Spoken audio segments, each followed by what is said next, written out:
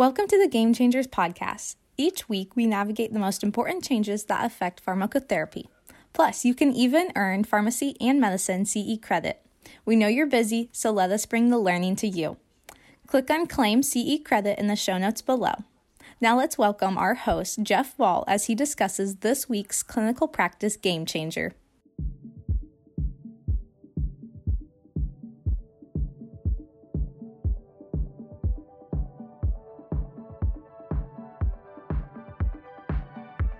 Hello, and welcome again to another episode of Game Changers Clinical Conversations. I'm your host, Jeff Wall, professor of pharmacy practice at Drake University. Welcome to the show. I hope wherever you are, things are going okay in your world. And thanks again for listening. If you are a new listener, this is a podcast kind of dedicated to pharmacotherapy and other types of medical issues. And we try and give you guys the latest information that's evidence-based and hopefully stuff we're hot off the press that you can actually actionable and put into your practice where you work. And that's whether you're a provider, you're a pharmacist, anything along those lines. So hopefully you've listened before and you like us. And if you're, again, a new listener, welcome.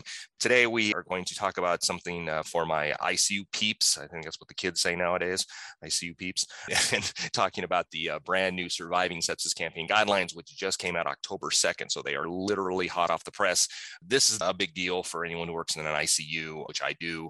You know, these Surviving Sepsis Campaign Guidelines really are the gold standard. They're the Bible, if you were, of the treatment of sepsis, and it's really what all sepsis treatment is pretty much based on is Surviving Sepsis Campaign Guidelines.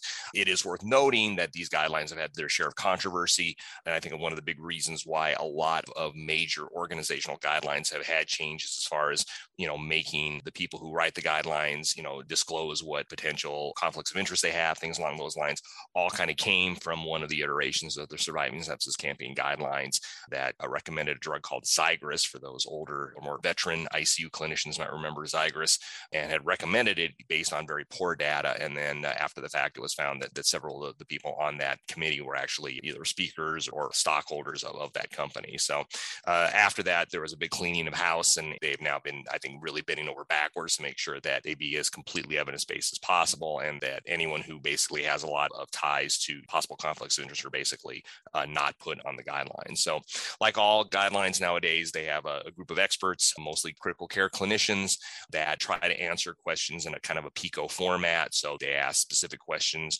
when it comes to the screening and treatment of sepsis and septic shock. They then either give a suggestion, so it's kind of a low-level recommendation, or they recommend, which is a high-level recommendation for or against a certain activity or a certain medication, things along those lines, and they give their evidence based on that. And sepsis hasn't gone away, though, you know, sometimes I feel like in my ICU, COVID has kind of squeezed sepsis out. We still absolutely see septic shock patients. And it's important to remember that even with all the NITO technology we have and medications and things along those lines, that overall mortality for septic shock hasn't really budged in the last 30 years. It's stayed, you know, pretty stubbornly at about 30 to 40%. And so people with septic shock, especially bad enough to be in the ICU, are in real trouble. And there are times we can turn them around, and there are unfortunately times we can't. And these are the guidelines that we use to kind of do that. So rather than, you know, give you guys, you know, the whole Megillah, because that would be like a 3-hour podcast, we're going to hit the highlights of talking about the differences between this and the last set of guidelines that came out in 2016. So again, it's been 5 years since the guidelines came out, and just touching on some of the big differences between the previous set of guidelines and the current set of guidelines, and kind of what I've read, I think, as far as the literature that kind of supports these recommendations. So one of the things that is a big change from previous guidelines is the screening for sepsis. We know that earlier treatment of sepsis and septic shock get better outcomes, and that just stands to reason. And the last iteration of the guidelines had discussed something called the QSOFA score. The QSOFA score was designed and based on the Third International Consensus Conference on the Definitions of Sepsis. And they tried to come up with a very simple predictor that could be done on the floor, could be done in the emergency department, that could catch somebody in the early phases of sepsis. And it was recommended in previous sets of guidelines. These new guidelines actually now recommend against using Qsofa, because since the original third international consensus study was published, several other studies have tried to corroborate the usefulness of Qsofa as an early screening tool for sepsis, and have actually found either negative data or conflicting information. And so they feel, rather than just using a simple screening tool, that basically we really should be using some of the SIRS criteria. So, again, fever, high white count or low white count, tachycardia, tachypnea, using those things to kind of help us build a clinical case for sepsis. Of course, not all those things are caused by bacterial or fungal sepsis, but the fear is that we are going to overcall patients who are septic if too many Qsofa scores are positive. So they recommended against that. And so that's a big change from previous sets of guidelines. Some other changes, I think, lean a little bit more into talking about the therapies associated with it. Some of the other changes, things that have happened have not really changed. They're still recommending using lactic acid or serum lactate to help monitor perfusion, which is what we've been doing for many, many years in ICUs. They do still recommend 30 mils per kilogram of crystalloid fluid as an initial bolus. So that's not different from what has been previously done. There has been some studies, interestingly, since then that suggest that certain patients, maybe after that bolus, we not give them a whole bunch of extra fluid, that we kind of take a step back and see if they need fluid as needed. The problem in the ICU, of course, is that we give so many things by intravenous infusion that it's very, very easy to get patients fluid overloaded. And then, of course, they get into trouble with the respiratory status. After the 30 mil per kilogram bolus is given, some experts have suggested, rather than just turning on a crystalloid solution and just letting it go for hours and hours, that you basically take a step back and say, okay, are they perfusing? Is their lactic acid going down? Are their MAPs consistently above 65? If that's the case, maybe we don't need a whole lot of extra fluid in these patients, that in the end, we're going to end up having just to diurese off on them if we can. So that is something that is discussed a little bit more in the guidelines. The target blood pressure hasn't changed. It's still 65. As they say, the admission to intensive care within 6 hours guideline hasn't changed. That's also pretty much stayed the same. The one thing that they've given a little bit stronger recommendation to is the type of fluid. And even back in 2016, there were some hints that perhaps using a balanced crystalloid, such as lactated ringers or plasmolite, would result in better outcomes than the normal saline we've been using for 20 years previously. Since the 2016 guidelines have come out now, we've had even more evidence that suggests, not just in septic shock, but just about any other disease state where we give tons and tons of fluid to patients, that balanced fluids such as lactated ringers are probably the way to go. It seems that they primarily decrease the risk of acute kidney injury. The reason for that, of course, is that when you're giving tons of normal saline to patients, you're not only giving them a lot of sodium, but you're giving them a lot of chloride. And I think we didn't realize when we first started giving all that fluid to patients that all that chloride was also going to trigger a non-ion gap metabolic acidosis, which can lead to kidney injury. And so now lactated ringers are suggested as the preferred fluid in the new Surviving Sepsis Campaign guidelines. And I think that if you read the text, they're a little more specific about saying, yes, there is data that says that's the way to go.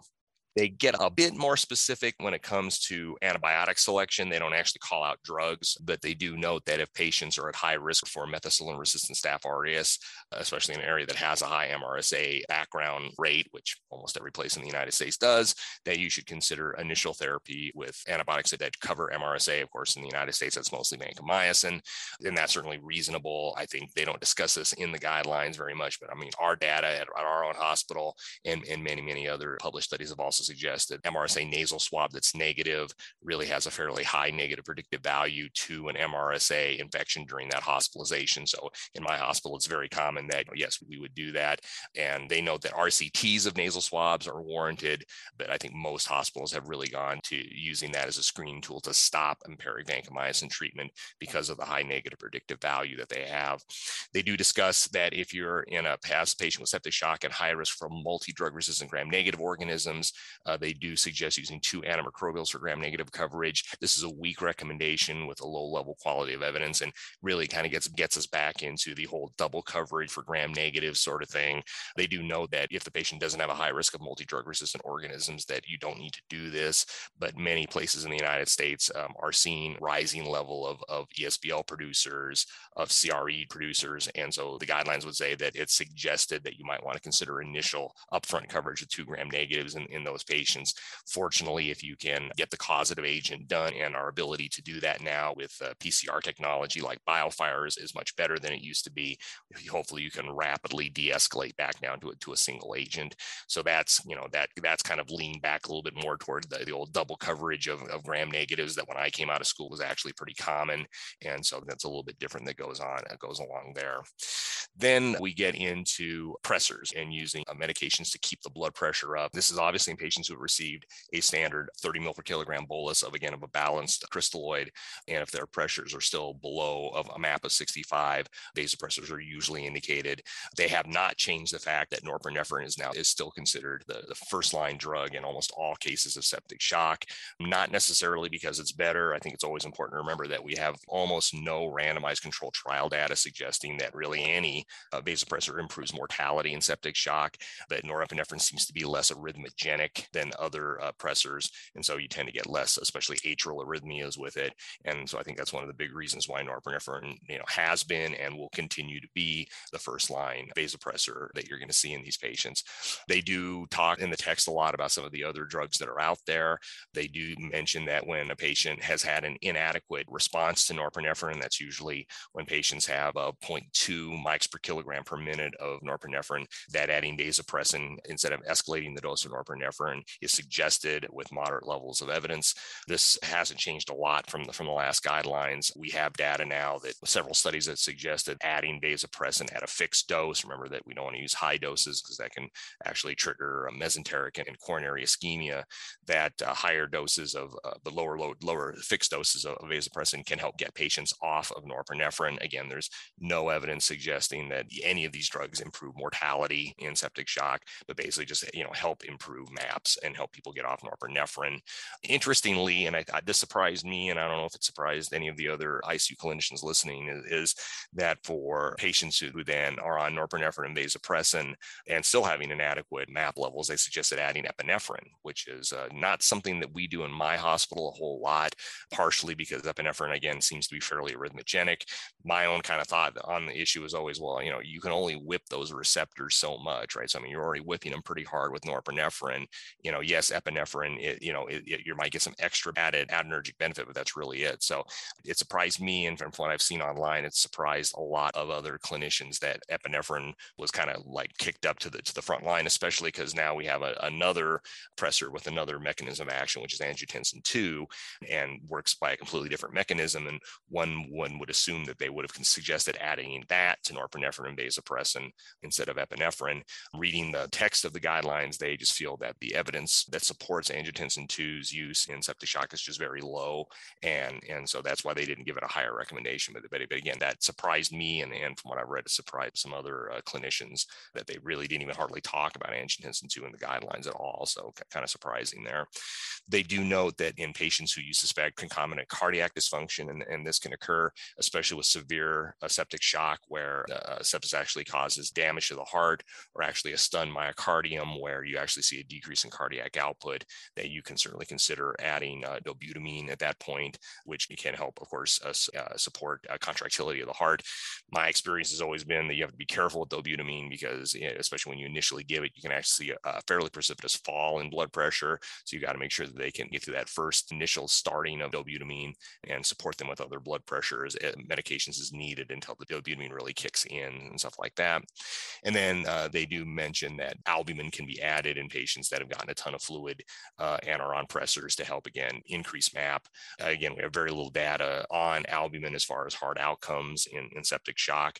And as any pharmacy manager will tell you, albumin is not cheap. So we don't use it a ton in my hospital, but it is something to consider, especially as the patient becomes more and more fluid overloaded and you're having a difficult time getting control of their blood pressure and making sure their MAPs are above 65. We know from animal studies that, and even retrospective studies done in large databases, that every hour that MAP is below 65 worsens the outcomes in patients. And so, that it's a target that we really should try to maintain and try and maintain above it for most of the time that patients are having septic shock, and kind of going with that. So that's kind of the fluid, the antibiotic, and the pressor recommendations. There's been a few small changes as far as mechanical ventilation. So unfortunately, most patients with sepsis and septic shock often do require mechanical ventilation. That's partially because, again, we end up giving these patients a lot of fluid. So sometimes we can kind of put into pulmonary edema. They can have cardiac dysfunction that can lead to respiratory failure as well. Pneumonia is a common cause of septic shock. So of course, they may have concomitant respiratory failure there. But of course, the thing that we're always really worried about with septic shock is it's one of the leading causes of ARDS. And so we do want to be mindful of the fact that in patients who have septic shock, this overwhelming pro-inflammatory response that occurs in septic shock can in fact lead to ARDS. And so they do talk about the fact that they suggest the use of high flow nasal oxygen over non-invasive ventilation. There's been some evidence, and certainly in the COVID crisis, we've used far more high flow nasal oxygen than I ever thought we'd ever see. We know now that it seems to work at least as good as non-invasive ventilation in the early stages of sepsis and respiratory failure. And of course, that prevents us from having to invasively mechanically ventilate patients, which is obviously a good thing. They don't change a lot of the guidelines once patients have ARDS. I know there's been some suggestion that the classic recommendation that was out even when I came out almost 30 years ago, that a low tidal volume ventilation strategy of 6 mils per kilogram on the vent is the way to go and decreases barotrauma and seems to improve outcomes. And that was from the classic ARDSNet study that came out a long time ago. They still recommend that. There's been some more recent evidence suggesting that maybe some wiggle room there, especially in obese patients, but still, I think 6 mils per kilogram ideal body weight is really what we're kind of shooting for there. They do suggest higher PEEP than lower PEEP in patients with moderate to severe induced ARDS. And of course, something that we do pretty commonly now is trying to use recruitment maneuvers to help basically recruit more of the lung so that it can be used more and we can get people off of the ventilator as quickly as we possibly can. They also suggest using intermittent neuromuscular blocking agents over continuous infusions. That's based on a couple studies that have come out in the last 5 or 6 years that have suggested having people being more compliant with the ventilator helps heal the lungs faster and helps get them off the vent faster. There was a pretty big study that unfortunately has not been replicated that looked at boluses of cisatracurium in patients with ARDS and did find that it actually got people off the vent faster. In fact, even improved mortality. It's not been replicated, and so some places are real adherents to that. We do some of that. We don't do a ton of that in my hospital, but we do some of it. Certainly with the COVID crisis now, again, I've seen more people on neuromuscular blocking agents than any time since before I started being a pharmacist almost 30 years ago, where back in the day we would paralyze you even if you looked at us funny, because paralyzed patients are very easy to take care of. But what we of course learned in the 1990s was that when we finally took these people off of long-term neuromuscular blocking infusions, that they couldn't move because they were so weak and they had to be in the nursing home for a while as they got their strength back. So it doesn't seem like the boluses that they're using seems to dramatically increase the risk of what we used to call ICU myopathy. They do talk about steroids. Probably what I'm going to wrap up discussing. The saga of corticosteroids and septic shock is a very interesting one. Someone should probably write a book on it. Since it's been known for a long time that steroids are a pro-inflammatory state, it was suggested, hey, well, we should probably use steroids because that's an anti-inflammatory. But of course, it's also an immunosuppressive, and high dose steroids were studied in septic shock in the 1980s, and it actually was found to have an increase in mortality. And so that whole concept was abandoned until the mid 1990s. Where several small studies suggested that in patients on pressors, adding low dose corticosteroids, basically, physiologic levels of steroids in the range of 200 to 300 milligrams a day of hydrocortisone were reasonable to do. And a couple of these small studies suggested that, yes, you got people off pressors faster, but they didn't really do anything else. And so there was a real kind of schism in the world of critical care. Are steroids helpful? Are they not helpful? They also have side effects that cause hyperglycemia, stuff like that. So that was kind of back and forth, I think, for a long time. The Corticus diagnosis and treatment study came out then in the early 2000s, trying to kind of answer a couple of questions along those lines. We were for a long time checking patients' adrenal status, because the whole thought about giving steroids was that patients were not basically mounting an efficient adrenal response in patients who had septic shock. And so the first part of the Corticus study was the Corticus diagnosis study that actually didn't find any sort of correlation with patients' adrenal labs and their outcomes. And so that, checking, cosentropin stim tests tests and all that kind of got abandoned. Then the Coticus diagnosis or treatment study also randomized patients to hydrocortisone versus placebo and found, again, it got people off pressors, but that was really it. So again, that didn't really answer the final question of, are steroids actually beneficial? There have been a couple more studies. And then finally, in the last couple of years, the adrenal study was published, and that study was finally done in a big enough and a robust enough way to really find if there was an improvement in mortality in patients who got hydrocortisone and septic shock requiring pressors. And the answer is no, it didn't, but it got people off pressors, it got people off the vent faster, it got people out of the ICU faster. And more importantly, they did in that study really try to look at safety, and they did not find any increased levels of infection or anything along those lines. They did find hyperglycemia was the biggest side effect.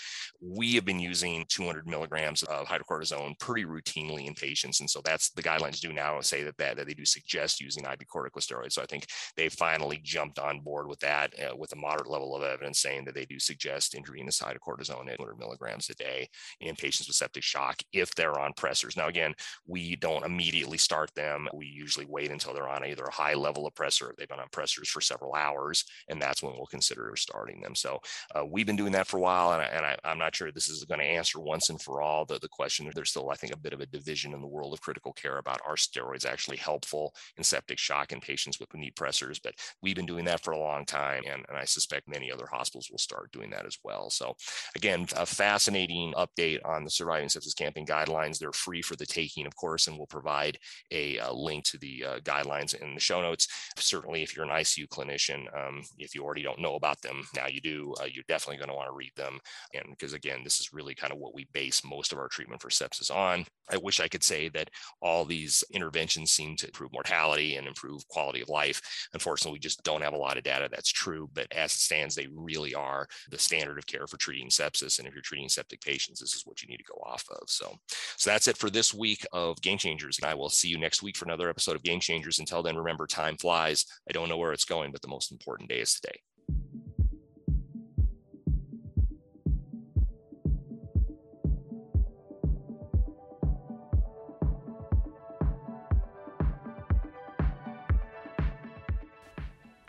Thank you for listening in. Claim your CE credit by clicking on the link in the show notes below, and check out CE Impact's other education at ceimpact.com. We curate the most important information in pharmacy and medicine and then deliver it to you. Join today and connect your learning to practice.